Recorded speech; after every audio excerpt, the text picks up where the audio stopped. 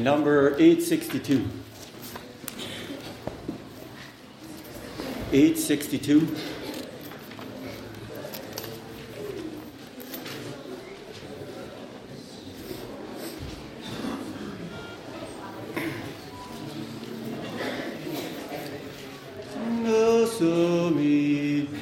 With harps and with piles there stands a great throne in the presence of Jesus, and sing this new song unto him who hath loved us and washed us from sin. Unto him be the glory forever. Amen. All these ones were sinners, defiled in his sight. Now arrayed in pure garments, in praise they unite. Unto him who hath loved us and washed us from sin, unto him be the glory forever. Amen. He maketh a rebel, a priest and a king. He hath brought us and taught us this new song to sing. Unto him who hath loved us and washed us from sin, unto him be the glory forever. Amen. How helpless and hopeless we sinners have been, if he never had loved us, still cleansed from our sin. Unto him who hath loved us and washed us from sin, unto him be the glory forever. Amen. And loud in his praises our voices shall ring, so that others believing this new song shall sing. Unto him who hath loved us and washed us from sin, unto him be the glory forever. Amen.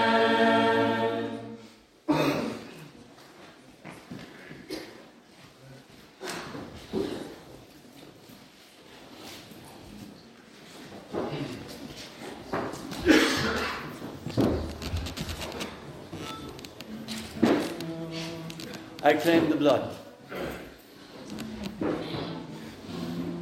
I have a source of strength when I am weary, that takes me through when life is pressing me.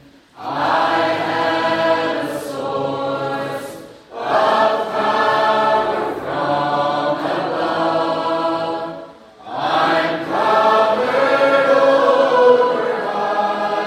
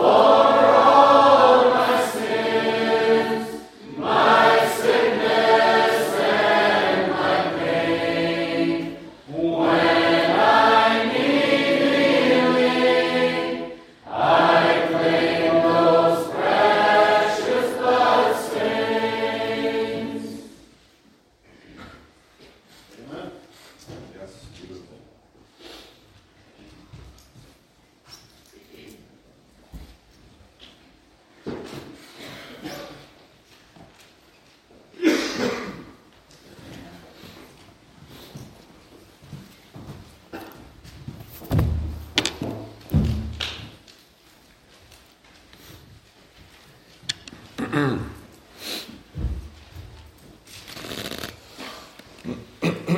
good evening, everyone.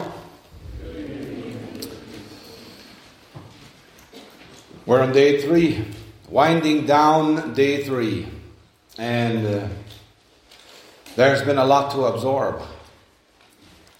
I'm sure some of you heads are either spinning or you've. I hope you haven't started tuning everything out yet, because this has been quite some week we've had here. Some very probing messages, very to the point speaking here. I tried my best not to beat around the bush as we were talking about those sensitive issues.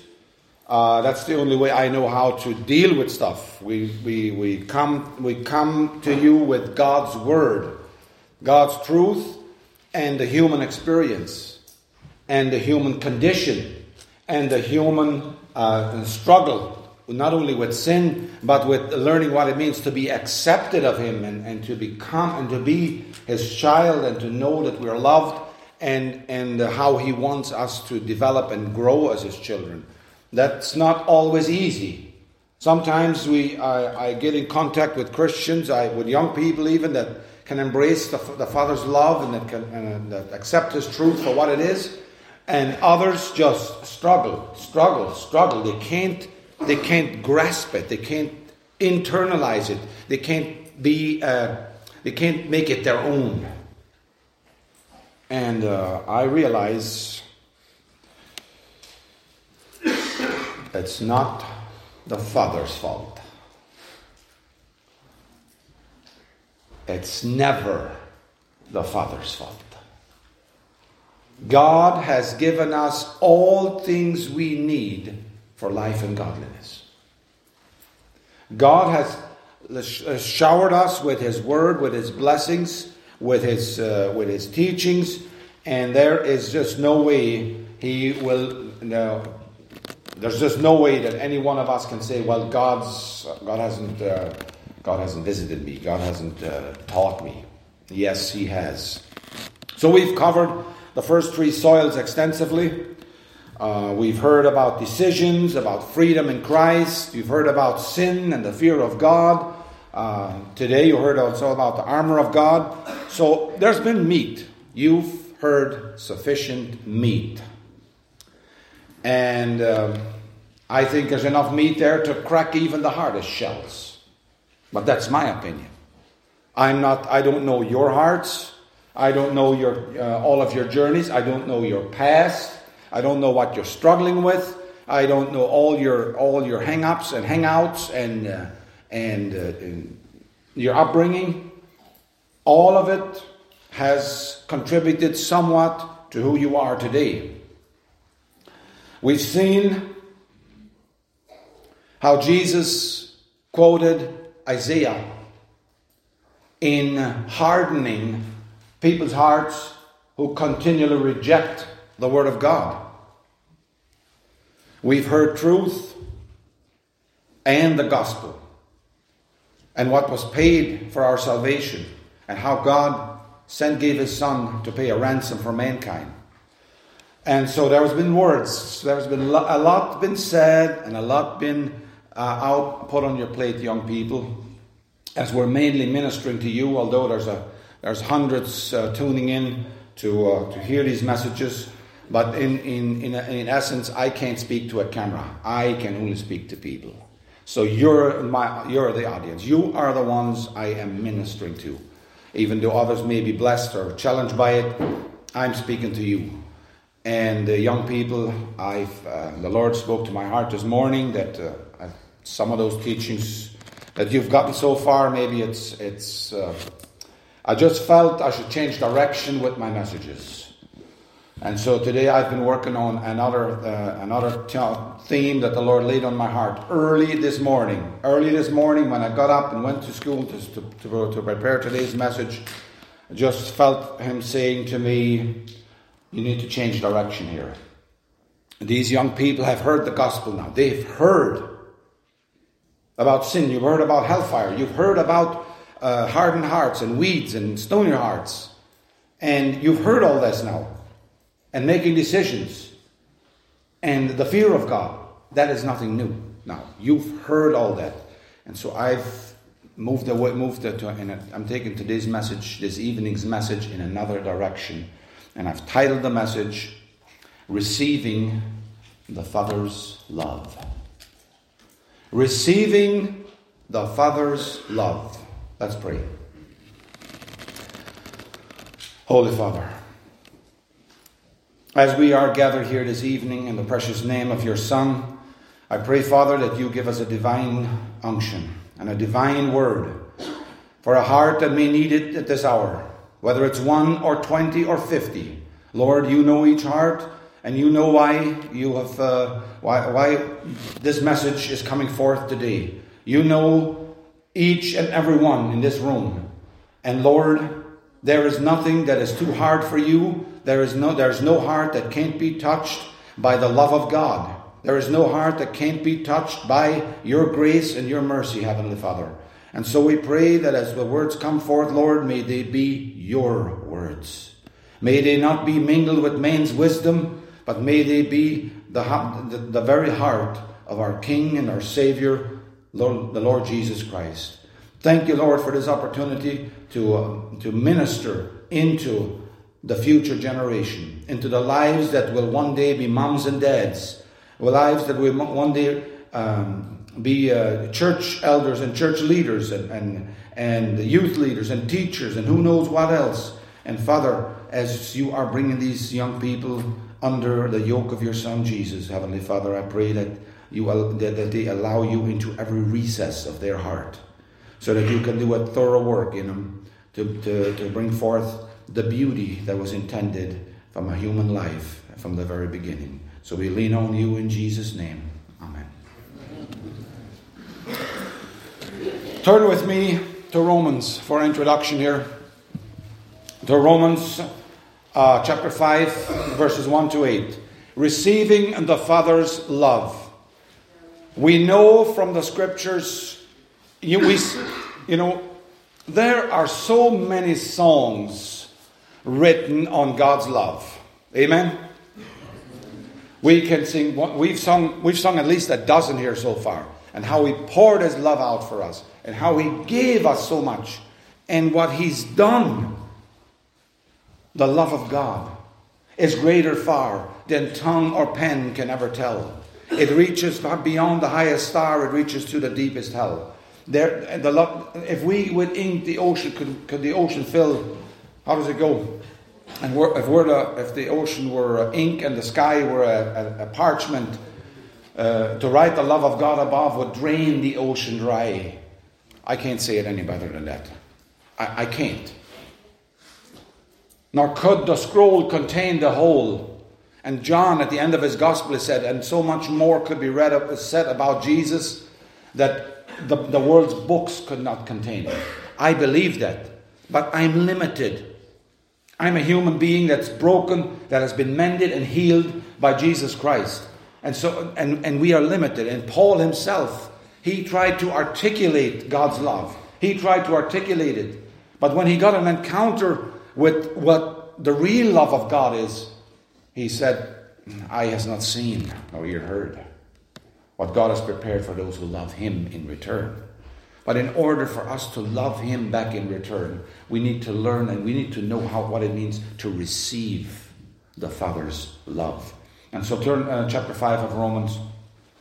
Therefore, being justified by faith, we have peace with God through our Lord Jesus Christ, by whom we have access by faith into this grace wherein we stand and rejoice in the hope of the glory of God.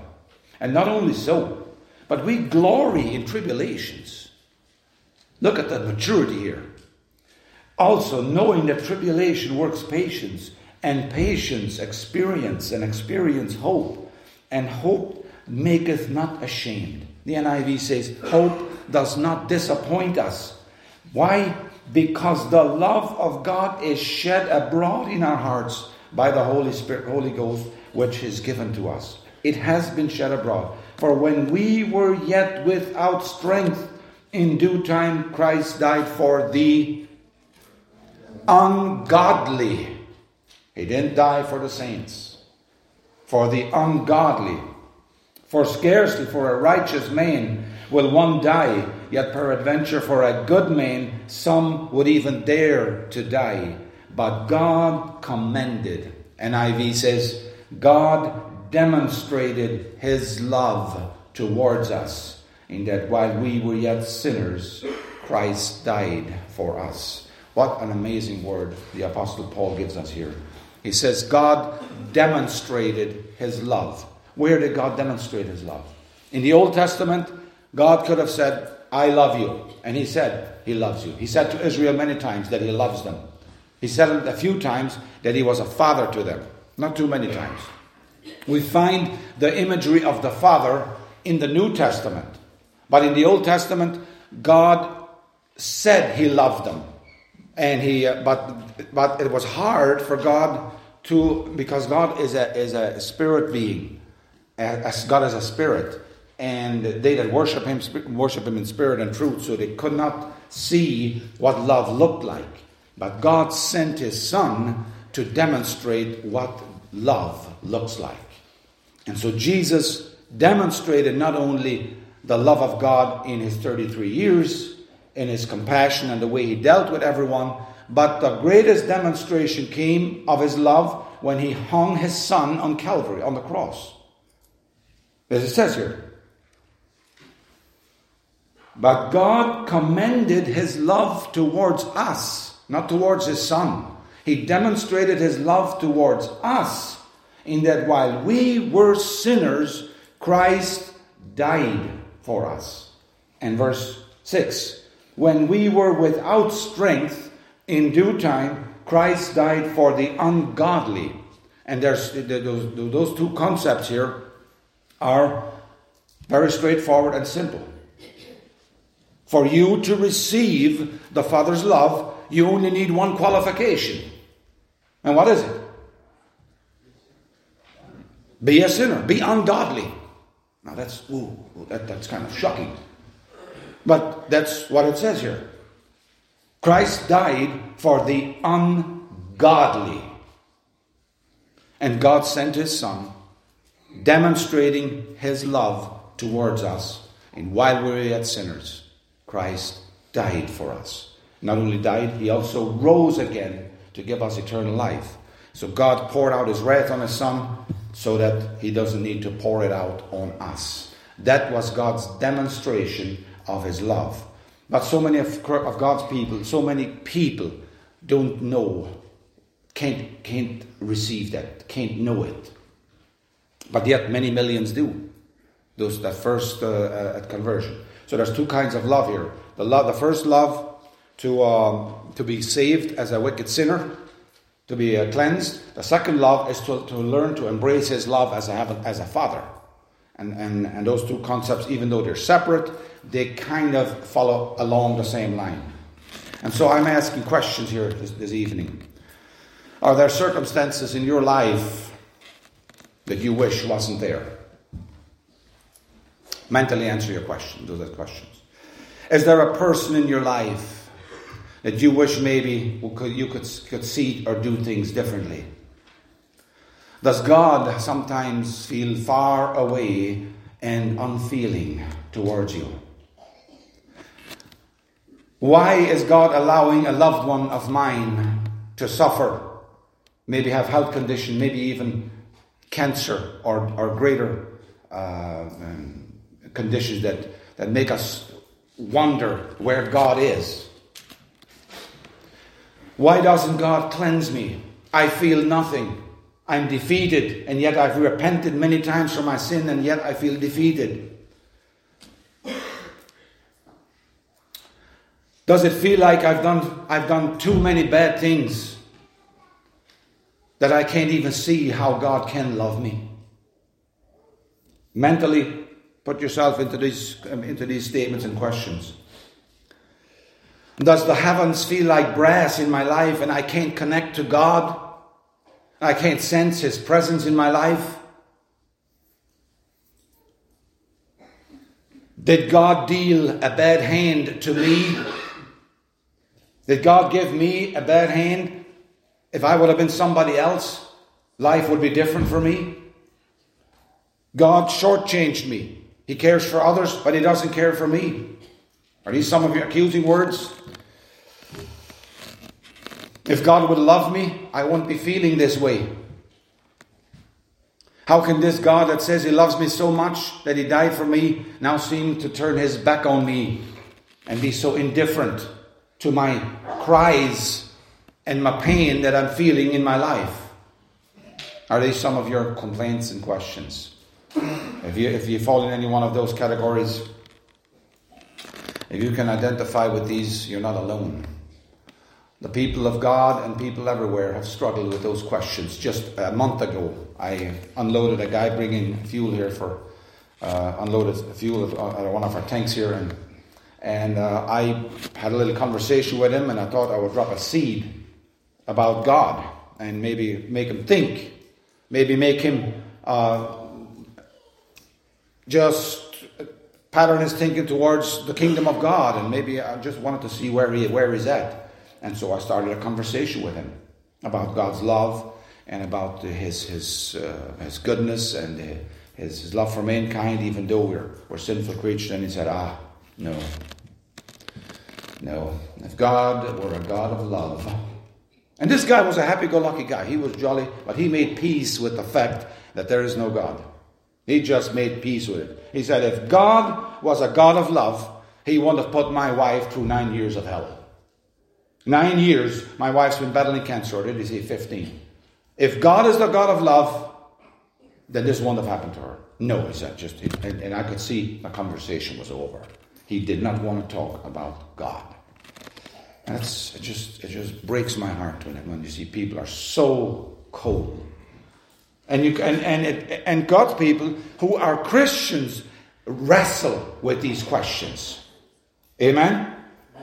They do. They wrestle with those questions. And Christians have wrestled with those questions for 2 millennia. Whether it's sickness or loss or relationships. Whether it's business, finance, world affairs.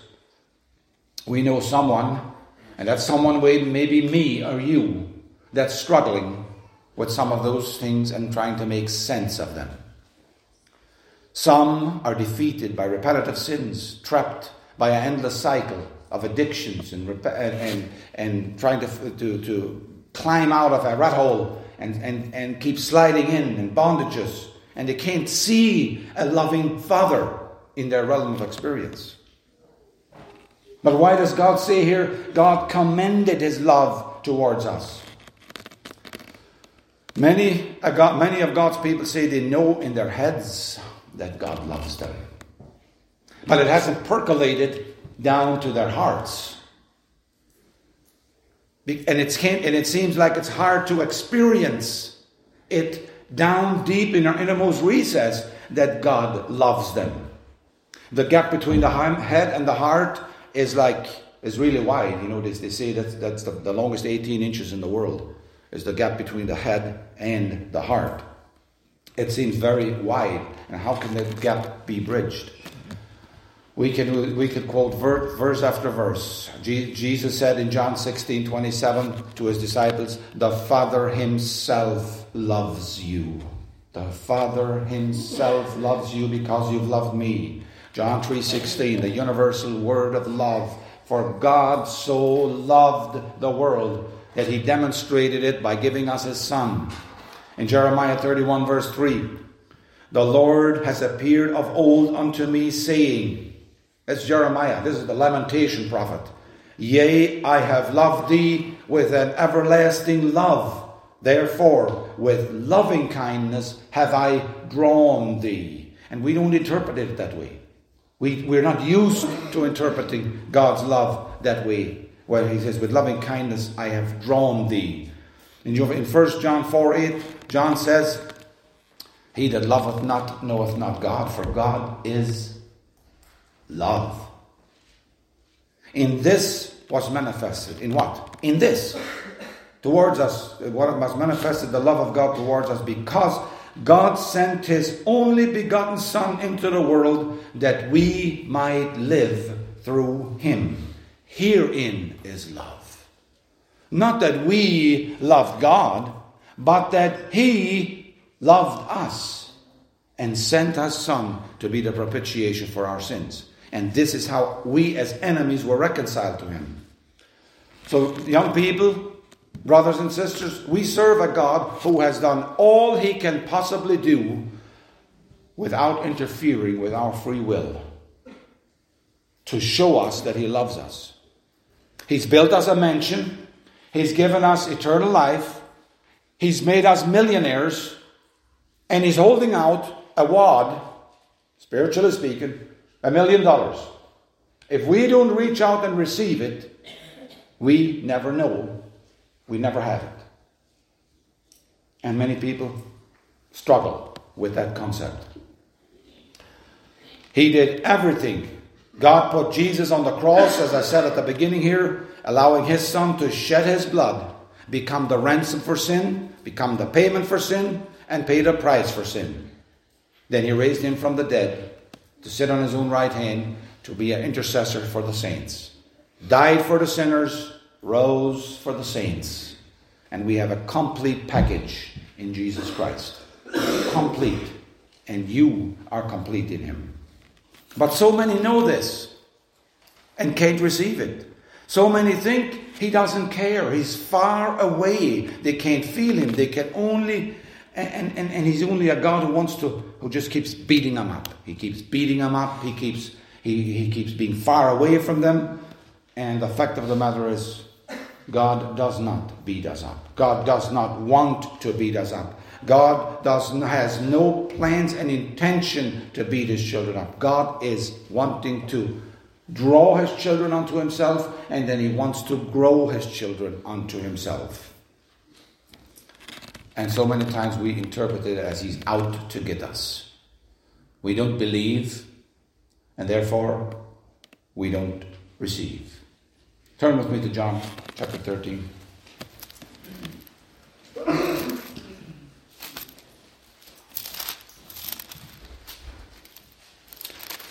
John 13, verse 1. We're just going to read 13. This is where Jesus washed His disciples' feet. And here we get a beautiful word. Now before the feast of the Passover, when Jesus knew that His hour was come, that He should depart out of this world unto the Father, having loved His own which were in the world, He loved them unto the end. All 12 disciples were gathered there in front of Him and with Him. And it says, having loved His own which were in the world, He loved them unto the end. Christ loved His disciples and He loved them to the end. So much that He gave Himself for them. But not every one of His disciples received His love.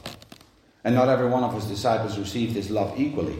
If you turn with me to verse 23 of this chapter, it says,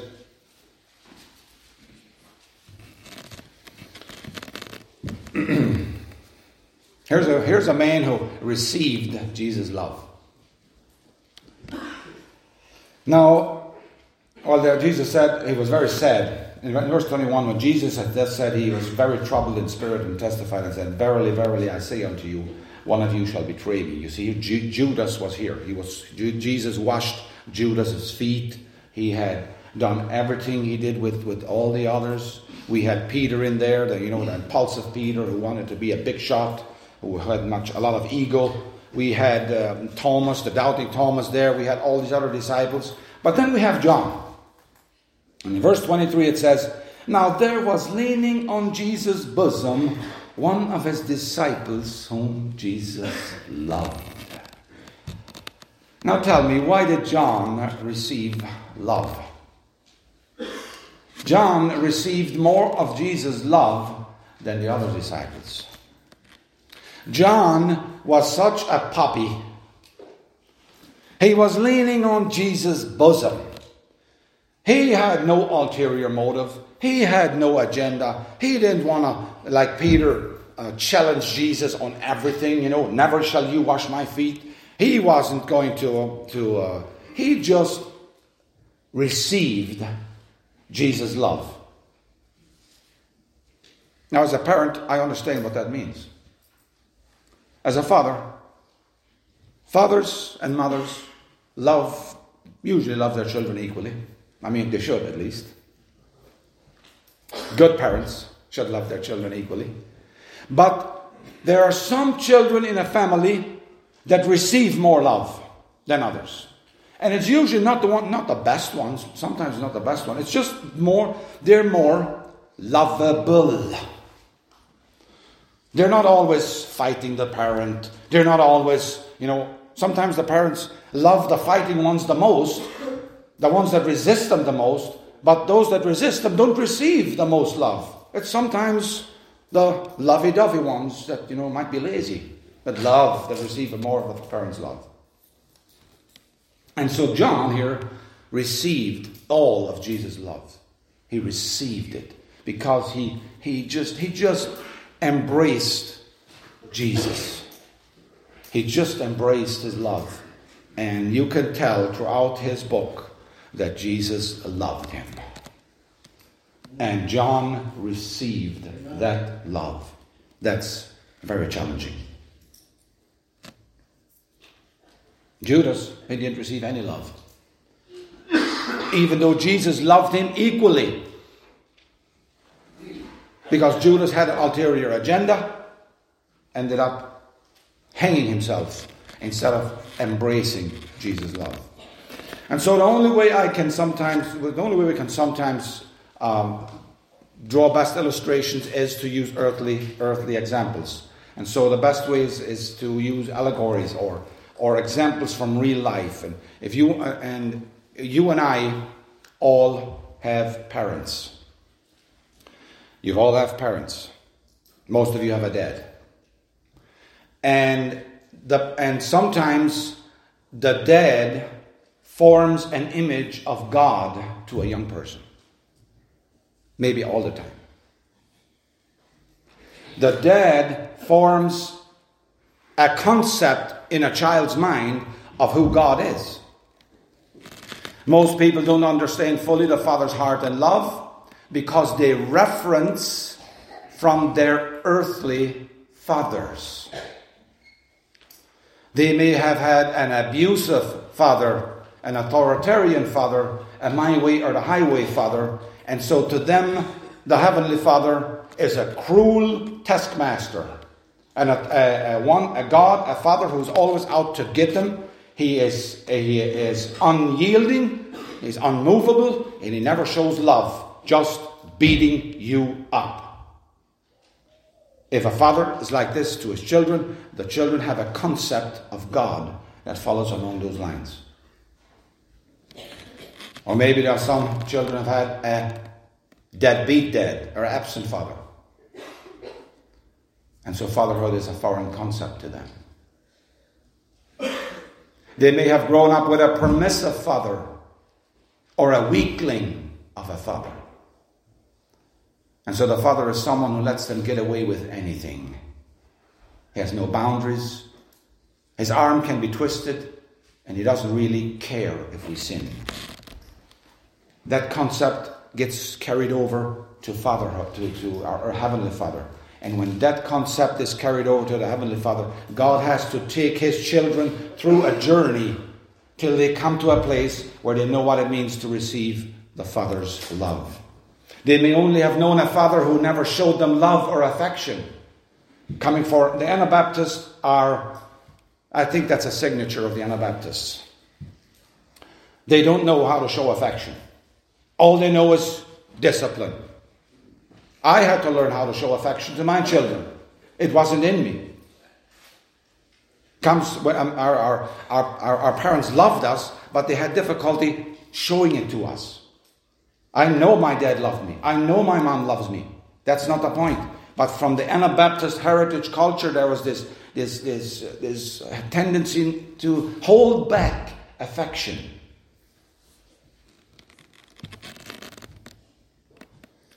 And so to them, the Father's love is missing. And they think the Heavenly Father is not affectionate. So it's very hard for them to receive the Father's love. They may have had a father who never encouraged or praised them.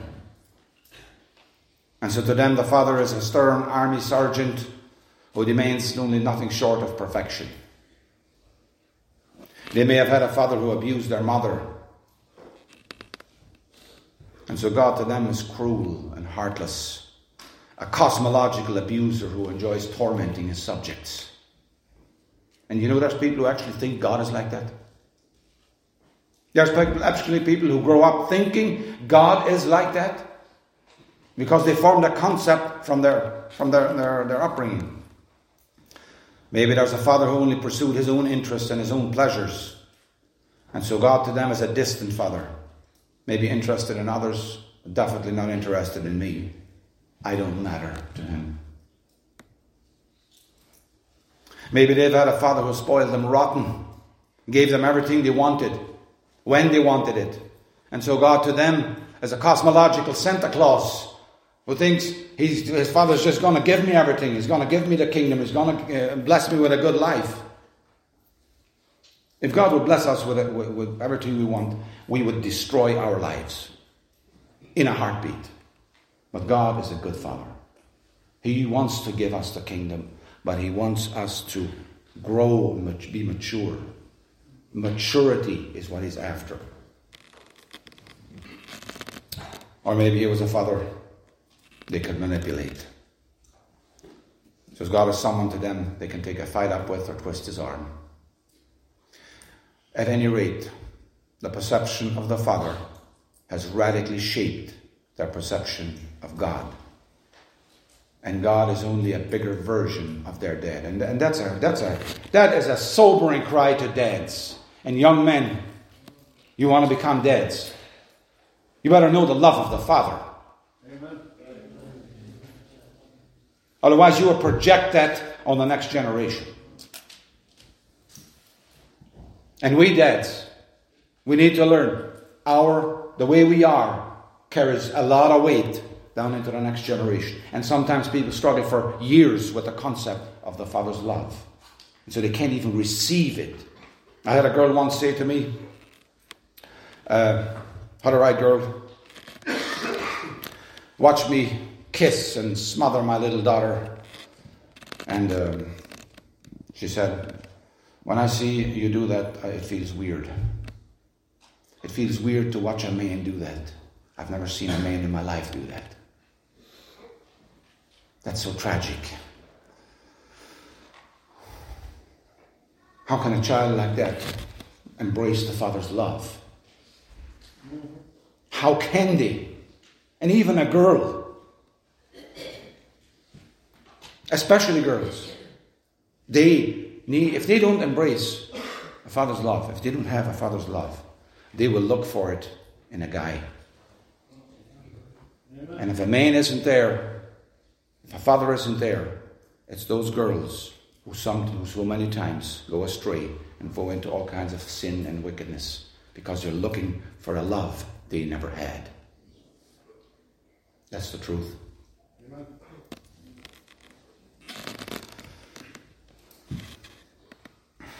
And so receiving the Father's love is not only difficult, it's foreign to them. They don't even know what love is. But our Father is not like a human father. The best father on this earth, and that includes me, we're all broken. The best father on earth still falls short. My children will say I'm the best father. Right?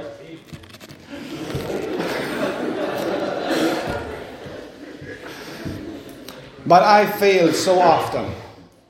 I am humbled so often at how short I fall as a picture of a father.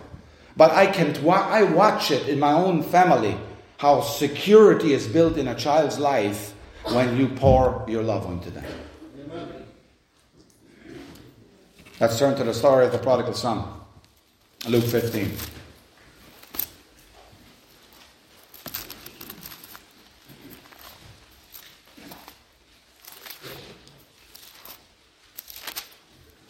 There's two sons. We know the story, so I'm not going to read it. I'm just going to look at it a little bit here. Luke 15.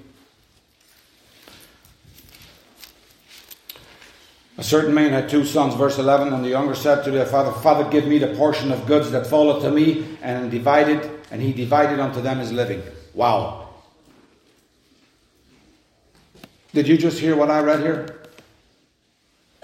No, you didn't, so I'm going to read it again. The younger said to his father, Father, give me the portion of goods that falleth to me. And he divided unto them his living. Just like that. What kind of a dad is that? We would have gone through all kinds of counselors. We would have tried to stop him from doing that, But the father let his son have his way. Because there's a point in our lives, brothers and sisters. This is for the dads now. There's a point in your son's and your daughter's life. Listen carefully. Dads, those of you watching in as well. There's a point where you no longer can control your sons and your daughters. And you have to give them to God. And if you don't give them to God, you're going to face a far bigger problem. You've got to give your sons and your daughters to the Lord. You have your chance from the time they're born to the time they're about 12 years old to shape them. After that, you're done. What you have done there is done. If you've developed a good relationship with them, that's going to carry over. It's not that it's lost cause after that. It just becomes harder. It just becomes more difficult. And so the father gave the son everything and he took off. And we know what the story says. He wasted his goods on harlots and prostitutes and a riotous living. Just like every normal young person normal does. And then the famine came in the land, and he aligned himself to a citizen in the country, and would have fain, verse 16, filled his belly with the husks that the swine did eat, and they didn't, and the people didn't even give him that. They didn't even allow him to eat swine food. He was so far down and out. This is what God sometimes will allow a son to go. He will allow you to go down, down, down, down, down, till there's no more place left to go. And when he came to himself, verse 17, he came to himself and he realized that he had walked away from his father. He realized what he had with his father. He realized what it was like to be in his father's embrace. He realized what it was like to be under his father's roof. That's works spiritually. Brothers, sisters. After he had wasted his life. And we can put that to a Christian. And so he goes back to the Father. He repents. He feels sorry. He's smitten by sin. And he goes back to his Father. And the Father sees him from afar. He runs out and meets him. And it says, verse 20, his father saw him a great way off. And he had compassion on him. And ran and fell at his neck and kissed him. The father didn't come bring him back and say, okay, we're going to first do a blood test on you. And then we're going to check and see if you've really repented. We'll put you 6 months probation. And we'll put you out with the cattle in the field or in the corner at the hired house. And we'll just check and see if you've really turned around. The father ran out and embraced him. This is receiving the Father's love. He came to his father and he said, Father, no. I don't even deserve to be your son. Father, I've sinned against heaven and before you. I'm not worthy. But the father said, bring the best robe, put it on him, put a ring on his hand, shoes on his feet, and bring hither the fatted calf, kill it, and let's eat and just have a party.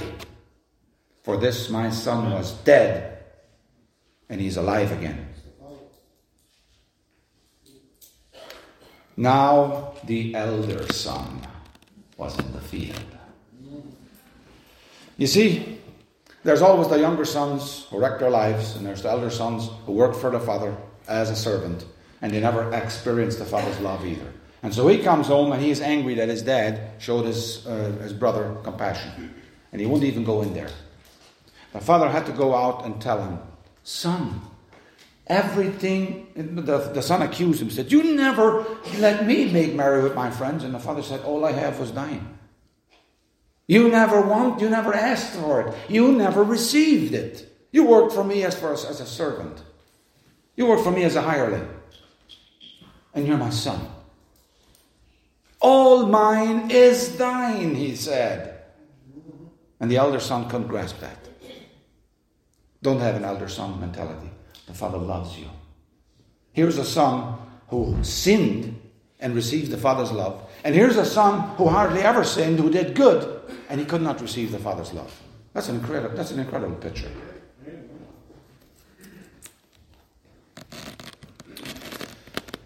So why can't some of his children experience the Father's love? Why? There's many reasons why. If we're talking of sinners, they don't know the magnitude of their sin, and that's why they can't come to Christ. You see, Jesus is only the answer if you know the question. And most people don't know the question. They don't know that they are wretched, miserable, poor, and blind and naked. They don't know that they are rotten sinners, corrupt, and deserve the hottest seat in hell. They don't realize that.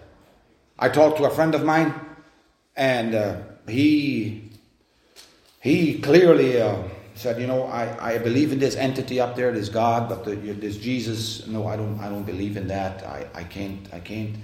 But there's a power. I mean, I'm an intellect, and I know there's a power that definitely is out there, because what we see here is not possible to just exist by itself. So he was intelligent enough to believe that.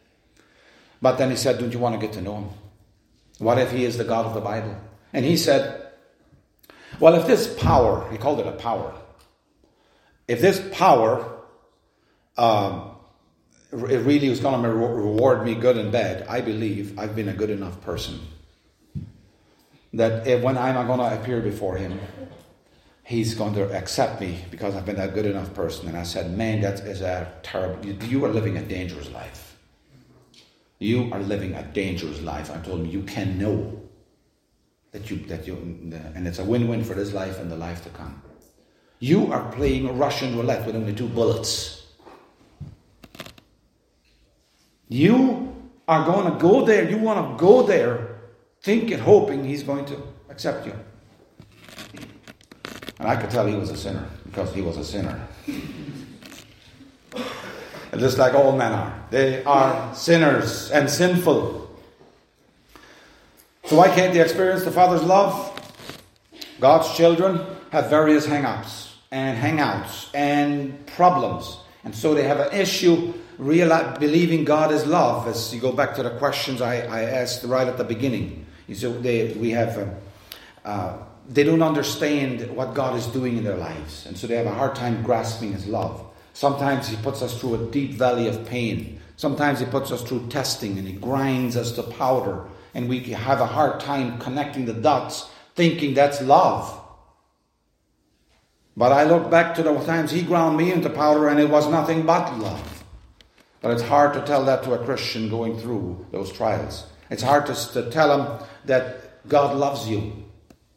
And even if you do, it might sound hollow. God loves you. It's like the right thing to say, but it really doesn't mean anything.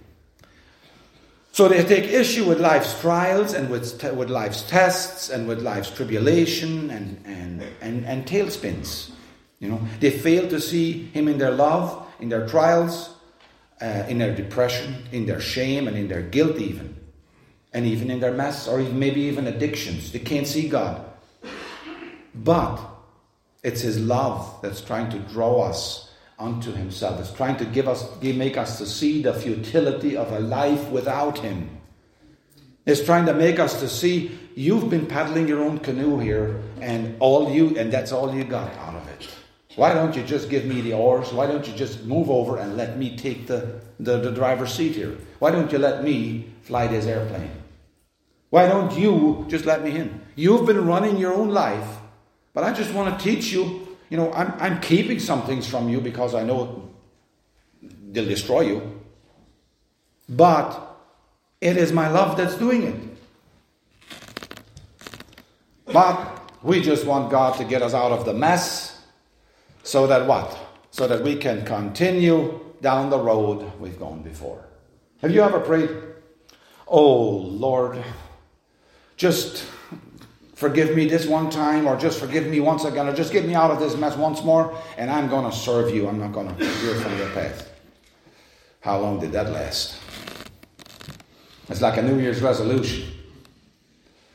That lasts about 4 days. That's about right. It's about the right amount of time. We just want to resume our lives, but God knows what we need, not what we want. And until we know that all things work together for those who love God, we will be wrestling with God tooth and nail all the way through. Until we know and are fully persuaded in our minds that God is love and He does not do anything to us to harm us, we waste our lives fighting God, resisting Him to the tooth and nail. And then we wonder, why doesn't He love us? Why doesn't He draw us? Why can't I experience His goodness? Well, get off your high horse. Give God the reins. Stop trying to run your own life. Give your idols up. You have an idol in your heart. That's probably why. So we chafe and we squirm at those issues, often blaming others. And here's the good thing. Here's the interesting thing about God.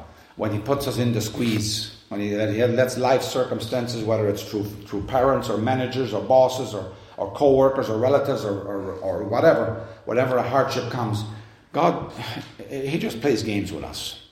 He makes it so easy for us to point the finger and blame others. Doesn't He? Blame others for our problems, when all the while He's just trying to get your attention. He's just using this person to get your attention as His child. We think it's God's duty to bless us, be that Santa Claus, give us a good life, solve our problems. Because, hey, we're Christians, you know, he owes us a good life. We're Christians. He wants to fill heaven with us, doesn't He? No. God wants you to be a vessel down here that can be a little bit of heaven on this earth. And He can't do it if you're full of yourself. He can't do it. There's no room for God to shine through your life if we're full of ourselves. So He has to break us and humble us. And that's His love. Hallelujah. Praise the Lord. That's what He does. So He allows friends and relatives and in-laws and outlaws and authorities and husbands and wives and co-workers and finances and you name it to shape us and mold us and break us. Praise God for that kind of work.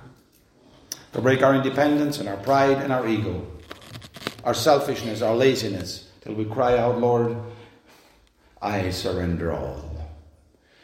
Until He does that, His love is only a theory in our minds. We know He is love, but we don't know it down here. And to know, and here's the difference between knowing God's love up here and down here. I should have brought a picture. If I would show you a picture of a pizza when you haven't eaten for 12 hours, you would want to eat the paper. You know, one that's really dripping with cheese and good condiments and just tasting so awesome.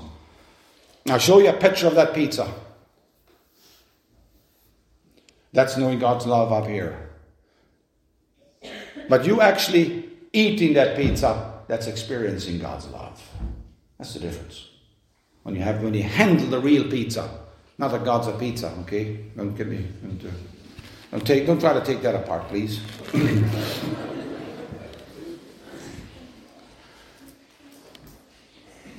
It's the difference between seeing something as a picture and actually handling it in real life.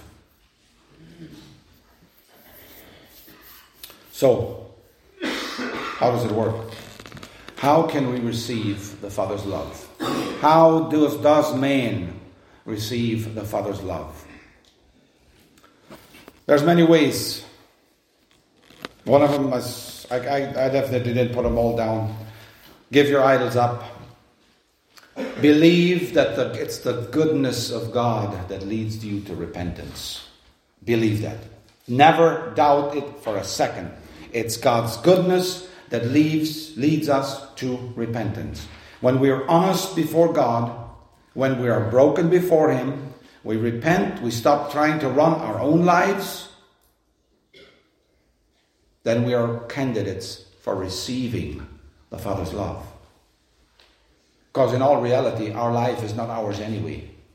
Remember, those of us who subscribe to Christ, we are bought with a price. And when I buy something, who does it belong to?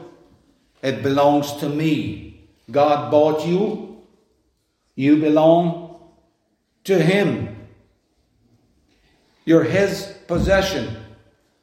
You running your life when He bought you is an affront to Him. He bought you. He bought us. So, if you have received the Father's love, I have this list to close here. If you have received the Father's love, I want to give you some signs that you can use for yourself and for others. Might go too fast for you to write them all down. But if you have received the Father's love, the first thing you will be able to do is you will be able to forgive yourself. Why? Because He forgave you. You're His child. Some people can't forgive themselves for a failure, even after they've repented, because they don't know the Father's love. They think they can now, if they repent and pine away and do penance more and more and try to undo the bad, that God's going to now show more compassion to them. That's about the biggest insult you can give to God. That's like you saying, okay, Father, your Son Jesus died for my past sins. Right now I have to work off my own sins. And Jesus perfected forever them that are being made holy. Don't insult the grace of Christ. If Christ forgives you, forgive yourself. Then you receive the Father's love. If you receive the Father's love, you will love yourself and accept yourself as you are. You are valuable. God purchased you. There must be some value in you. You're not a piece of protoplasma that washed up on the beach 5.6 million years ago, billion. You are created in God's image for the glory of God, and you belong to God. You have worth and you have value. And so you accept yourself. And you love yourself. Because He accepted you unconditionally. Only then can you receive the Father's love. When you experience the Father's love, you will be awestruck that He saw something in you worth saving. In Colossians 1:21, it is written, when we were enemies by wicked works, Christ died for us and accepted us as His own. You will be awestruck. And when I fully know my sin, who I really am without Christ, I am amazed every single day at what God made out of this person. I'm amazed at it. And it just magnifies God in my life. You will not, if you experience, when you have received the Father's love, you will not feel like an orphan, thinking you need to prove yourself.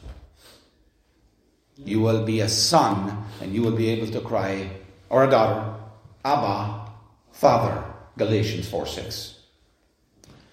When you have received the Father's love, you will no longer feel shame and guilt for your past, because He has removed your sins as far as the east is from the west. If you are a son or a daughter, and you have received the Father's love, you will want to serve Him and love Him as His child. Amen. You will desire to serve Him and love Him as His child.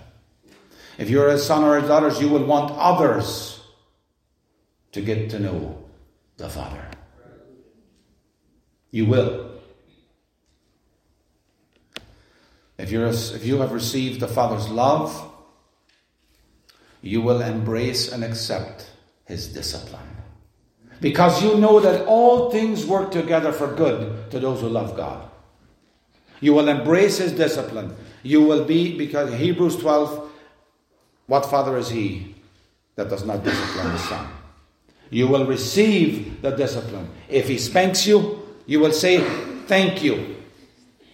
If he lets you run into the wall headlong, you're going to say, thank you, Father, I needed that, and not blame others.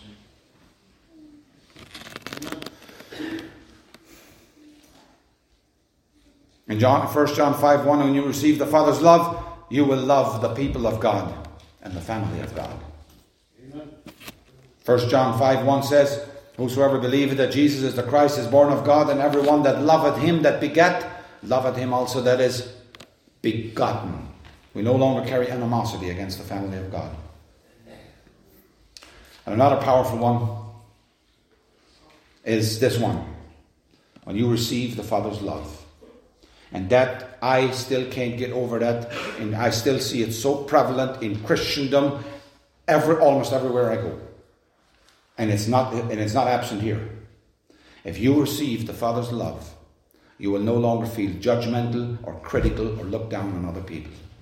Because you know what God has forgiven you. And I have a problem to this day with people who do that. There's something missing. They do not receive the Father's love, and so they're always critical of others. They always find something to judge. They're they're not really, they're not Christians yet, or they're not right with God. If we receive the Father's love, there's no room for a religious spirit. There is no room in our hearts. Because I know who I am, and I know what I've been delivered from. And therefore I can look at people that are not like me. I can look at some of the worst sinners, and I can say, there goes me, except for grace. Because every possible sin that ever could have been committed, I have committed. If not in real life, in the mind. That's the human being. And if we're honest about that, what God did in my heart, what He can do in your heart, is nothing short of a miracle. Remember that woman that went into Simon's house? Did she receive Christ's love? She went in there weeping, washing his feet with her tears, drying him with her hair. And Jesus let her. And Simon, so righteous, so holy. If this man were a prophet, he would know that this woman is a sinner. Boy, Jesus put him in his place. This woman received much because she loved much. She received all of Christ's love, and He said to her, go in peace, daughter. Go and sin no more. You know how happy that woman was when she walked out of there? You know how cleansed she felt when she walked out of there? She was a prostitute. And Simon was sitting there in his religious self-righteousness and could not receive from the King of Kings, the Lord of Lords, and the most beautiful person that ever walked the face of this earth. He could not receive any of that love. So, brothers and sisters, young people, our Father is a heavenly Father. He's a loving Father. He knows what we need. He knows what's going to bring us peace and blessing. He knows our plans and our attitudes and our ambitions. He knows what it needs to get us there. Trust Him. Believe Him. Come before Him. And He loves us too much to allow us. You see, God accepts us as we are. But He loves us too much to make us stay where we are. Praise God.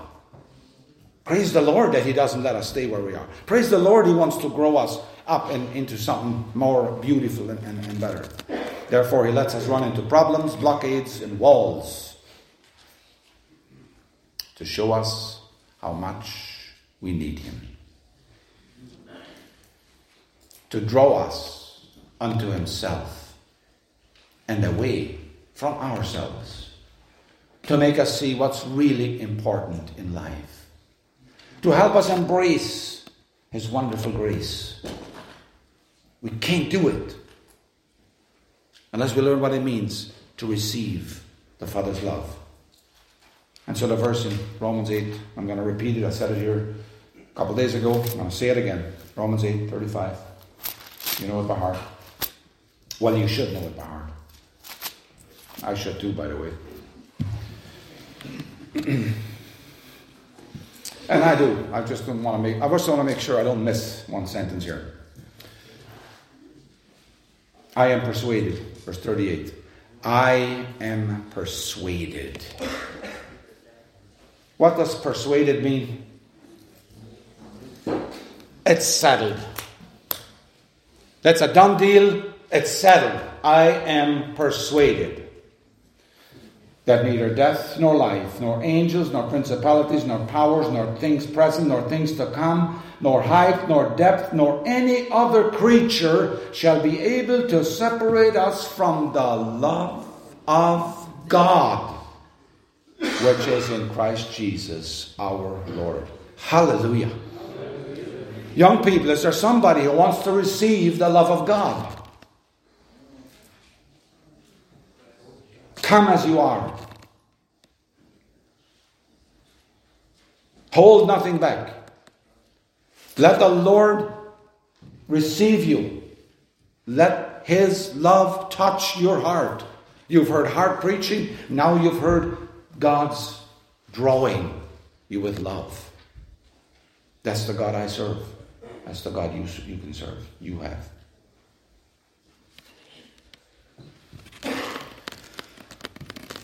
Are you longing for that Father's love? Longing for that embrace? Come as you are.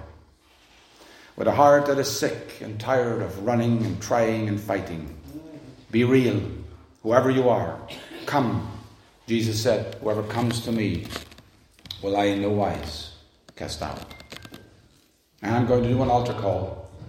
If somebody wants to come forward, let's pray. Oh God, what a wonderful God you are.